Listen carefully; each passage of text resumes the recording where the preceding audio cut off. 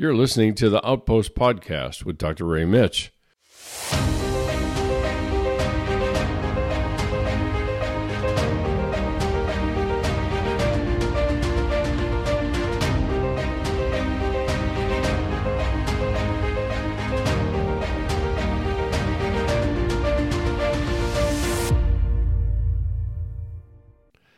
Well, greetings and welcome, everybody, to another edition of the Outpost Podcast.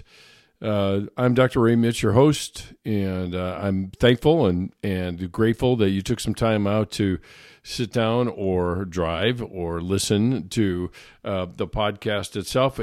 This podcast really is focusing on this intersection of faith, psychology, and spiritual formation, and that's a wheelhouse of mine for sure. I've been doing counseling.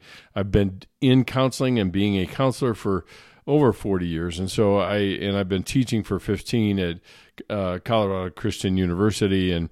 And I started doing this, and this, to some degree, what we're getting into this month is a series that is really where I started. I started doing this podcast. It was under the title, The Psych Monologues, now almost 4 years ago.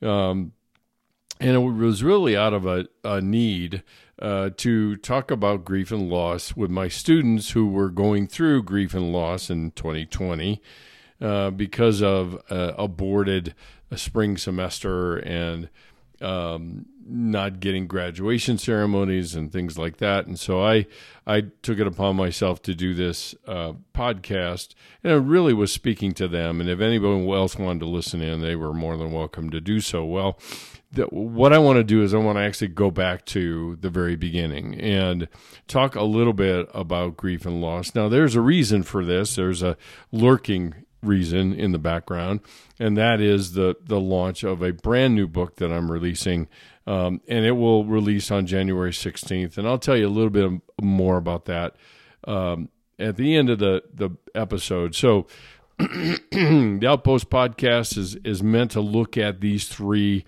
major items. Outposts oftentimes are at the crossroads of things, or intersections of things, or roads, and it's a safe place to sit and meet and talk and be known, and that's really what the purpose behind this is the Outpost is kind of a way station to hear new information and talk about different things that you may not have heard before, and at least consider them. And so what I want to start with is really a material that will fit nicely with the release of my new book called The Seasons of Our Grief. And what I want to talk about is a little bit the background for talking about grief and loss. It seems like an odd topic. I will grant you that for doing it at the beginning of a year. You want to start out with good, happy vibes and all that good stuff.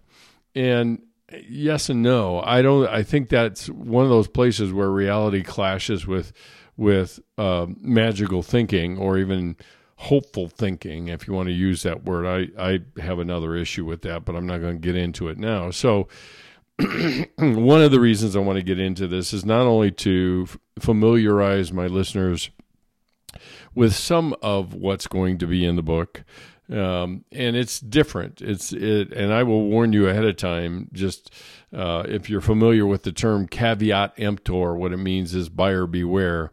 That the book is not going to be a direct teaching on grief and loss.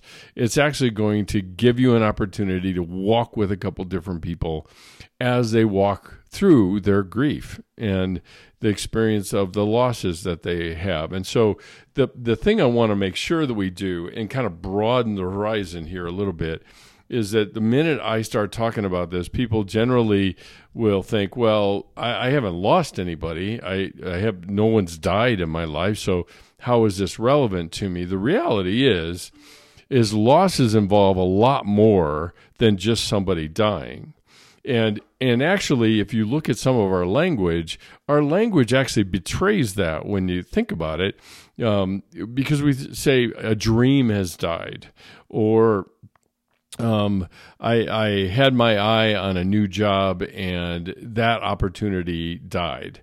And so there are losses, and quite honestly, I don't think you can get through a week without a loss. I honestly don't. The loss of expectations. I mean, going into next week, we're going to start out with my classes that are coming up.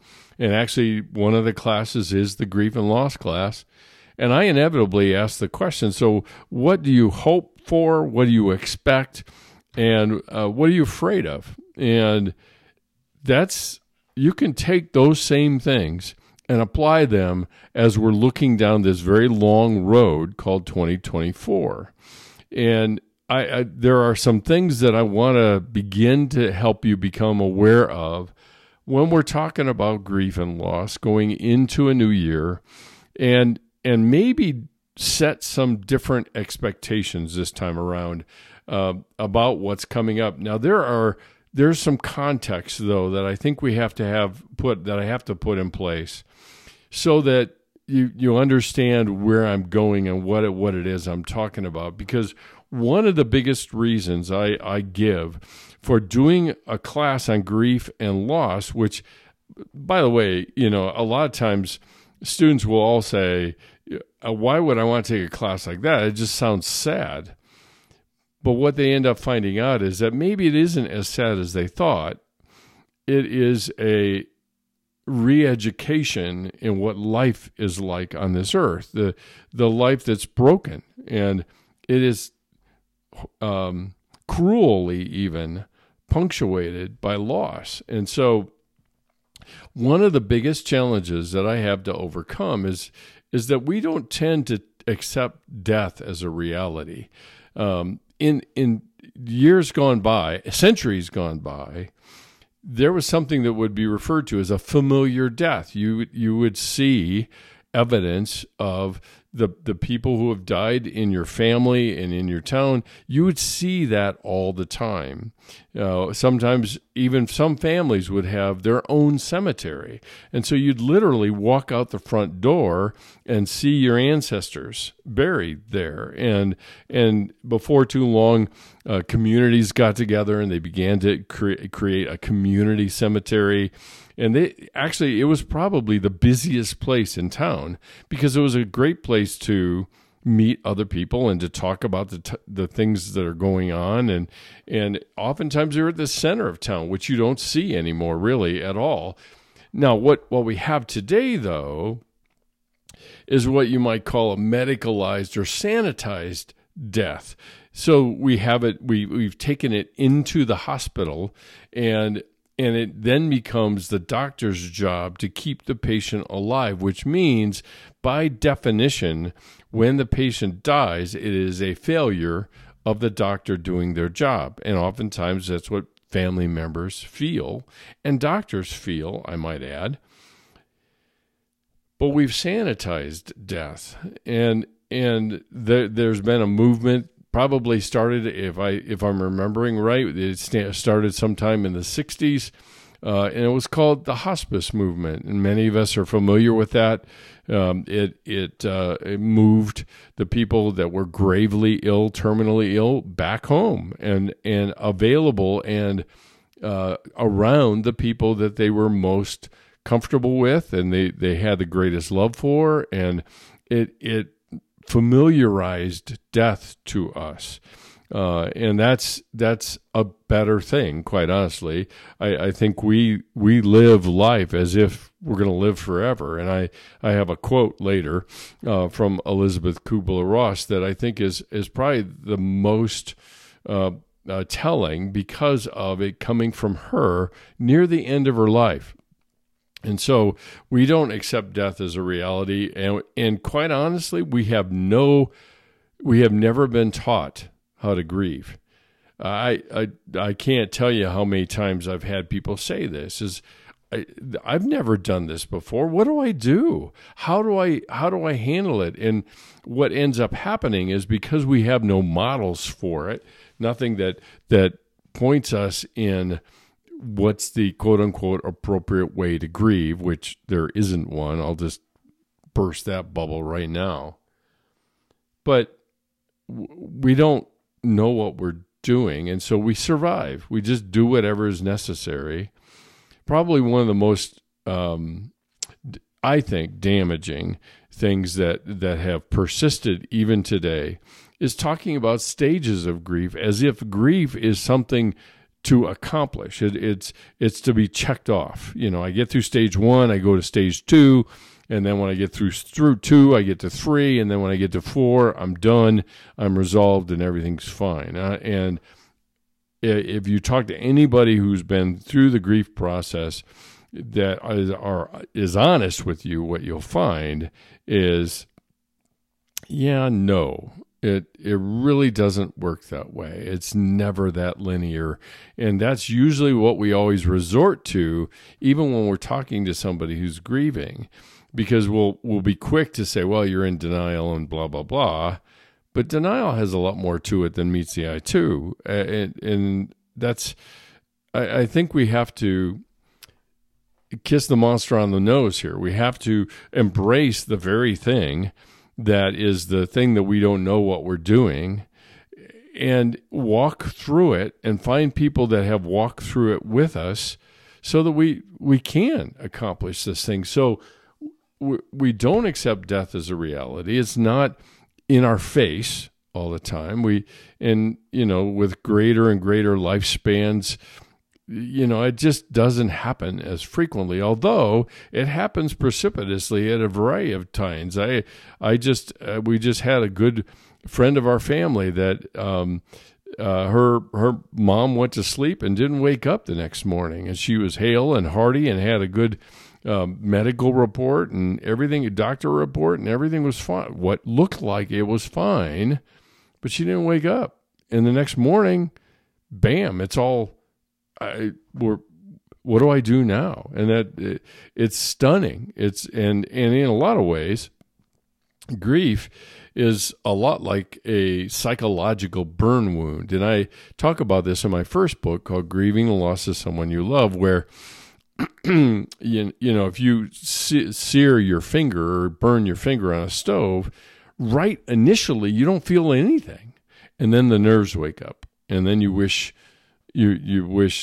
for some relief some way. I mean, and you could do your pinky, and it would keep you awake all night just from throbbing, and that's kind of what grief is like. It's a psychological burn wound, and we have to be able to care for the wound well in order for it to heal well. And when we don't do that, we won't heal as well, quite honestly. And I've seen it way, way too often. So we don't accept death as a reality. So this is not real. This is not really happening. Or we've never really been taught how to grieve, and that's taught by modeling or whatever. And just to give you an example of that, when I was a kid and my dad died, I was staying at my friend's house. And little did I know that my friend's house and his parents were going to be my in-laws someday later. And so my mom came to the house and told me my dad had died. And so arrangements were being made, and she was back at the home that I was living in. And my in-laws, again, I didn't know that they were my in-laws, but Pat and Paul Williams took me and drove me to my home. And as I was going, Pat turned around and looked at me and said, now this is what you're going to have to do when people say that they're sorry that your dad died. And this is how you accept, and she used a fancy word to me, it's very familiar to most of us, is how do you accept condolences from people? Well, I had no idea. I was a 12-year-old, for crying out loud. So that was the closest thing I had to teaching me about grieving and what that actually looks like. So we've never been taught how to grieve. And usually, like I said before, grief has no predecessor. We haven't done it before. Now, unfortunately, and this is kind of the weight of growing old, is that you face it more and more as time goes along. You have people that die, and you go through it each time. And each time is different because of the history of the person that we have the relationship with. And so grief, it usually doesn't have a predecessor, usually. And then last but not least, and certainly not the least of it, is we see death as an enemy. In other words, life is discontinuous with death, instead of it there being a continuity between one to the other. And if we see death as our enemy, then it is something to be resisted, to be avoided, to not talk about, to cloak in all sorts of euphemisms that come up, which is, part of the most annoying aspects to me of the whole grief process, and having been a part of it, and certainly having heard more than my share of it, where we just come up with these crazy euphemisms like the person's passed away. Now, I understand, so let me just say right out of the gate, I understand what is meant.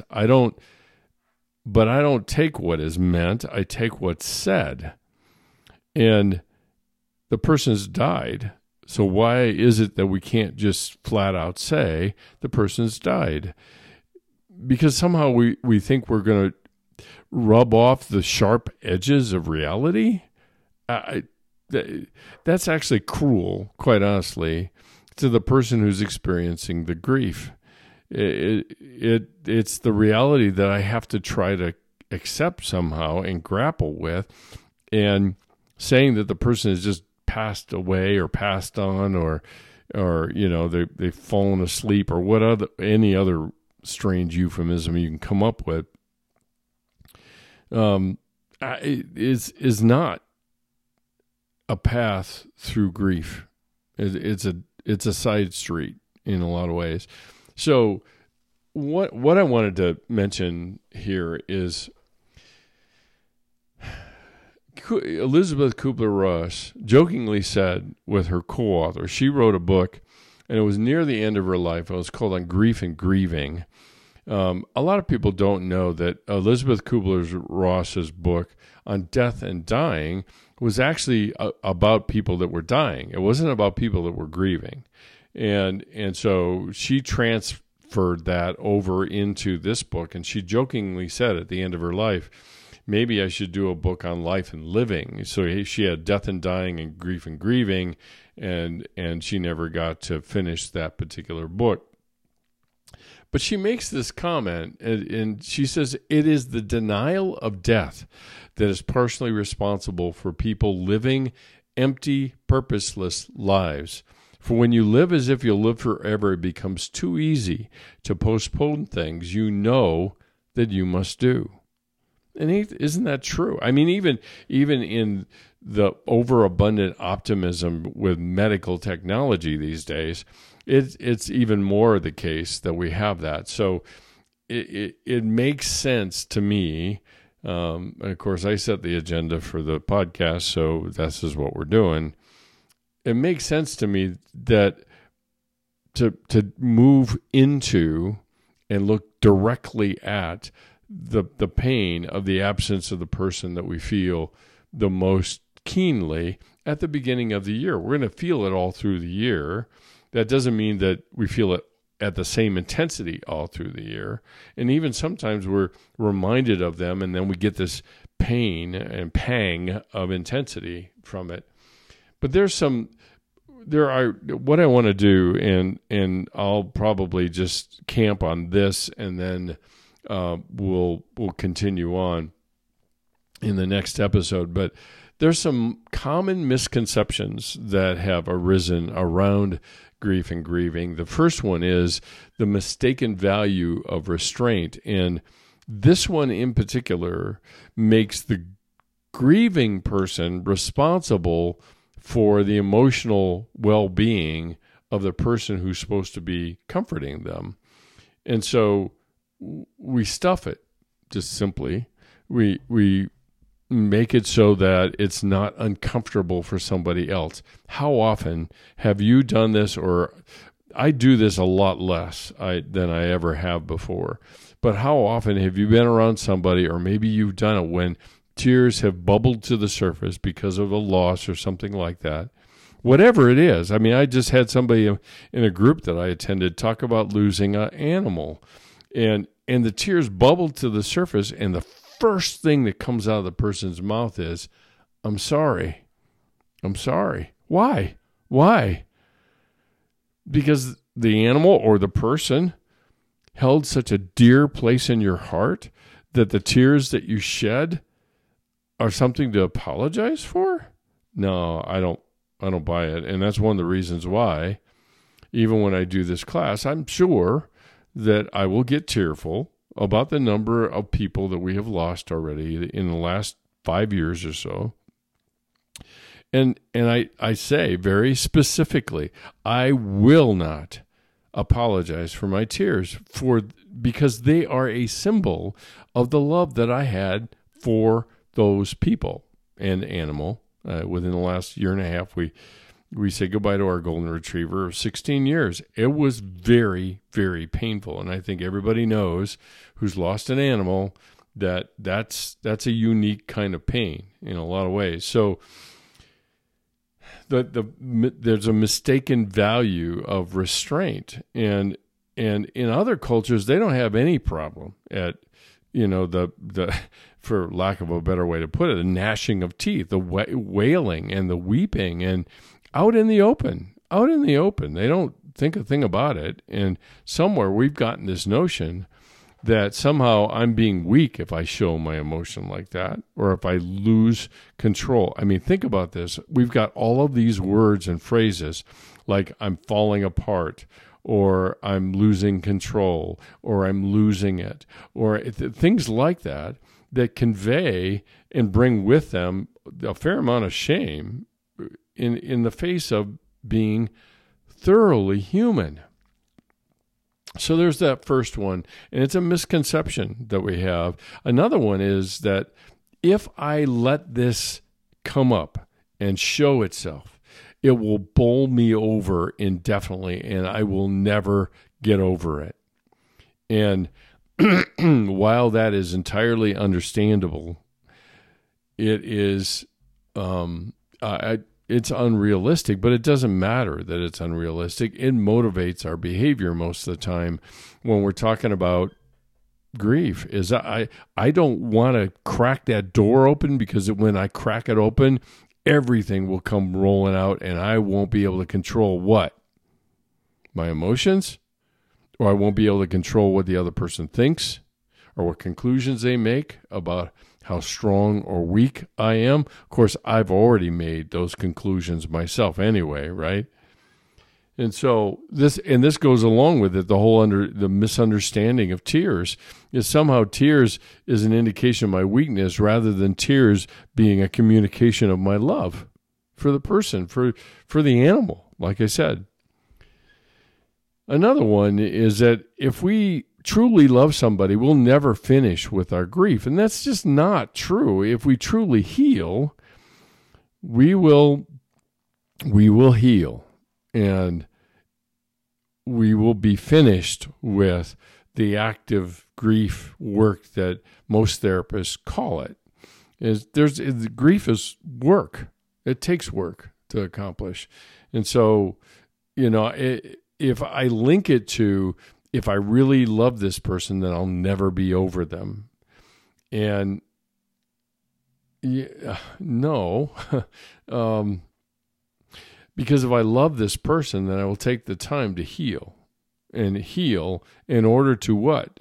Take what they have poured into me, and then be able to pour it into other people as well. And that's a testimony to their love for us, rather than I have to never be finished. There are plenty of people, my mom in particular, when I was growing up, that never really finished with her grief over my dad's death. And she would do things that we call mummifying, and I'll talk about this in the next episode. But she was never done. She went to her grave, her own grave, still grieving the loss of her husband. And so along with that is grief cannot be finished. Another misconception that we carry with us. Yes, it can be finished, just like healing can from a broken bone. It takes time. It takes some intentionality behind it, and sometimes it takes a guide to do it for us and to take us through it. And then last but not least is the self-neglect is a part of grief. And usually self-neglect is not just for us. We may not have the energy to take care of ourselves, and that's understandable. I mean, a lot of times I've seen grief, be misinterpreted as depression when in fact it's just grief, and we don't have to pathologize it to make it valid. It's just we're grieving, and it's not only that we're depressed. Now, I think there are plenty of instances where somebody who already struggles with depression goes into losing somebody or losing a dream or having some part of their future be dashed, and to have that be exacerbated by the depression that they have. But still, self-neglect is oftentimes, in many ways, a way to communicate to others how badly we feel, rather than just simply communicating it ourselves with the words that we have. And so let me end on this one last thought, and that is that how we handle our grief and our loss, okay? And I'll say loss because I want to keep this specific in the sense of loss through death, but I also want to broaden it to loss, the other losses of our lives that we experience. But how we deal with it has a way of revealing things about us and clarifying our vision for what's really important in our lives. And that's what's key here, is the importance of talking about grief and loss isn't in choosing a sad subject to talk about. It actually is talking about life. And it's talking about life much more than we could possibly understand because of the investment in life. See, there's so much of what we do in life that is hedging our bets against what? And usually it's loss. And so we control our emotions. We control our connection. We control how other people think about us in order to minimize the pain of the loss that we might feel. Excuse me. So let me end with this quote from Henry Nouwen, and what it underscores, and I want to belabor these quotes because I know that they kind of take us off track for a few minutes, but the thing that I want to help you understand is that we live lives of contrast. Happiness, there's sadness. Joy, there's sorrow. There's good and bad, if you want to put it in big, broad categories. But this is what Henry Nouwen said. And Henry Nouwen was a fairly well-known psychologist and priest who wrote about spiritual formation a lot. He probably... some of his most popular books are things like The Wounded Healer or The Return of the Prodigal, that are all very good, and I highly recommend them. But this is what he said: we need to remind each other that the cup of sorrow is also the cup of joy, that precisely what causes us sadness can become the fertile ground for our gladness. Indeed, we need to be angels for each other, to give each other strength and consolation, because only when we fully realize that the cup of life is not only a cup of sorrow, but also a cup of joy, will we be able to drink it. And it says it all. It really says it all, that I think is important to understand. We want to have a life of happiness and get rid of all the ugliness and the things that rain on our parade and make us sad and all that kind of stuff. But what we're doing is essentially we're creating a flatline life rather than a life with some topography of happiness and sadness and difficulty and adversity and success and all of those things that really do come together. So I'm going to stop at that point and call it a day. Just a couple things to remind you of, and I mentioned this at the top of the podcast. The book release date is January 16th. That is when you're going to be able to get your hands on it through Amazon. And if you're interested, you certainly can find or pre-order it. We're still 5 days out here, but you can pre-order it on Amazon if you go to sgi-net.org and look under the store, SGI Store. It's at the very end of the menu bar at top. You will find a link to be able to pre-order it on Amazon if you would so choose to do that. There is an event coming up in the near future, and I'll let you know as soon as I know what the date is for a book launch party. So if you're in the Denver area, you can certainly come and join us for that. I will be signing books, and you can hear from my publisher, who is a good friend. Also, there are a few excerpts out of the book I'll probably read for people just to give them a taste of what is going into it. So if you have questions, feel free to DM me on Instagram. When you hit the website, if you hit it for the very first time, you will be encouraged to join the community. You're not going to get spam or anything like that. That's just for us to be able to occasionally send out a newsletter to let you know what's going on and in the Outpost and the groups that are being formed.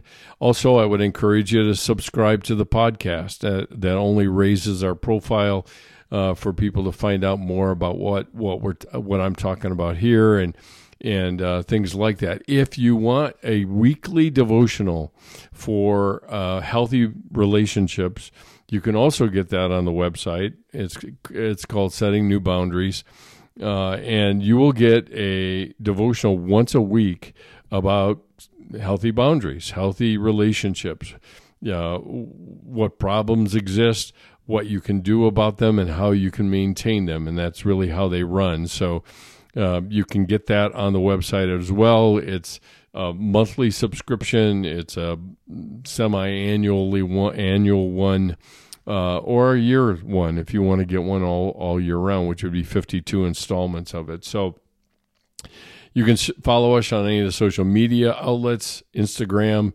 at SGI_international, at Facebook, ray.mitch, MITSCH, and LinkedIn, Dr. Mitch. And so the podcast can be listened to, of course, here you are listening to it, so you know this already, on any of the outlets like Spotify or iTunes or Amazon Music or any of those usual culprits where you want to find that. If you're interested in partnering with us, we would be ever so grateful. We want to continue to grow the scholarship fund for our silent retreats that we're doing for young people. And all of your gifts are going to be tax deductible to support us in whatever way you can. I already mentioned about the book launch, and the availability of the book in Amazon is the 16th of January. If you want to promote the things that we're doing here, you can also order a window sticker. It is entitled Esse Quam Videre. It's a Latin phrase for to be rather than seem, and it will proudly show your support of what we're trying to do here at SGI. I think that's pretty much it. If you want to hear something a little different, a former student of mine does a podcast called Care with Korak, and Care is spelled with a K. His last name is a K, so Kare, Care with Korak, Korac, and it can be found on iTunes or Spotify. It's also on the website if you want to listen to it there as well. So feel free to do that. If you or someone you know would like to send us a physical check, we will not turn our noses up at that either. And so they can make the check out to SGI and then send it to P.O. Box 322, East Lake, Colorado, 80614. Well, that's it for tonight. We will come again in a week to talk some more about grief and loss and get into the seasons of our grief so that you understand a little bit of what's in the book and how you perhaps can use it even in your own journey through grief if that's where you're at. Thanks so much for joining me, and as always, love ya. Later.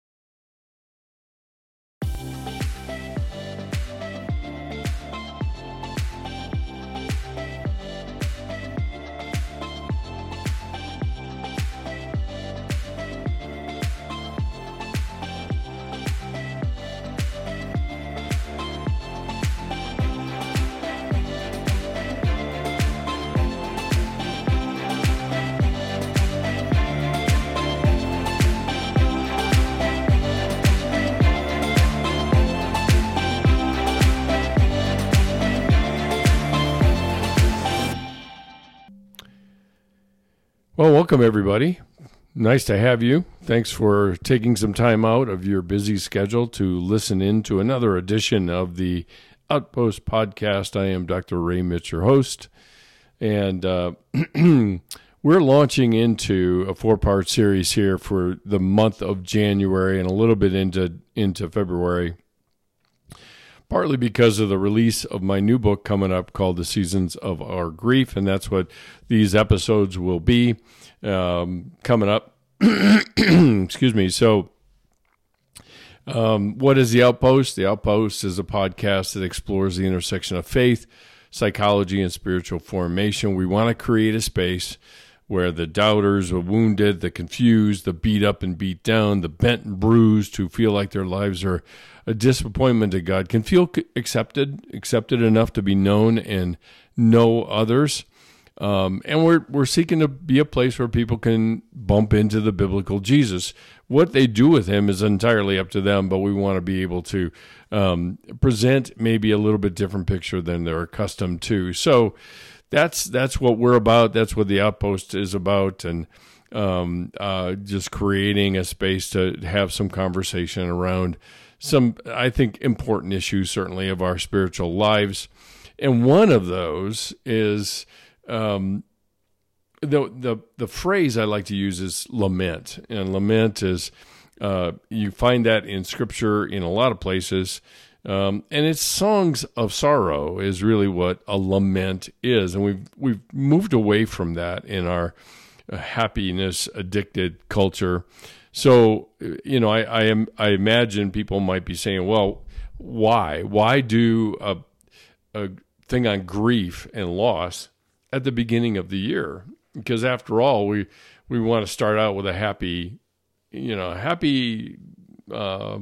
vibes that are going on and all that. Yeah, whatever. But I think oftentimes grief is something that we experience and we feel, but we don't talk about very much. And yet we feel it probably the most painfully over the holidays. And we're just coming out of those holidays. And I think there's a bit of a emotional hangover after all of that. And I think it's worth having a conversation about grief and loss, and not just loss to somebody by death. There's more to loss than meets the eye, and that's what I want to talk a little bit about going into this particular episode. And then I'm going to unpack a little bit of what you would find in the book, and I'll have the details at the end of the episode for you to know where to find it, and the other kind of events that are going to be surrounding the release of the book itself. Well, welcome everybody to another edition of the Outpost Podcast with Dr. Ray Mitch. Obviously, I'm Dr. Ray Mitch.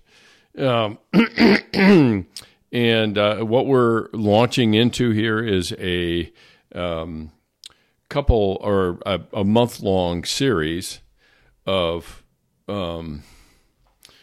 that is going to help us be able to take a look at and talk about grief and loss in the new year. I think it's an important conversation to have and to look at and to understand, and that is very much a part of what we're going to be looking at.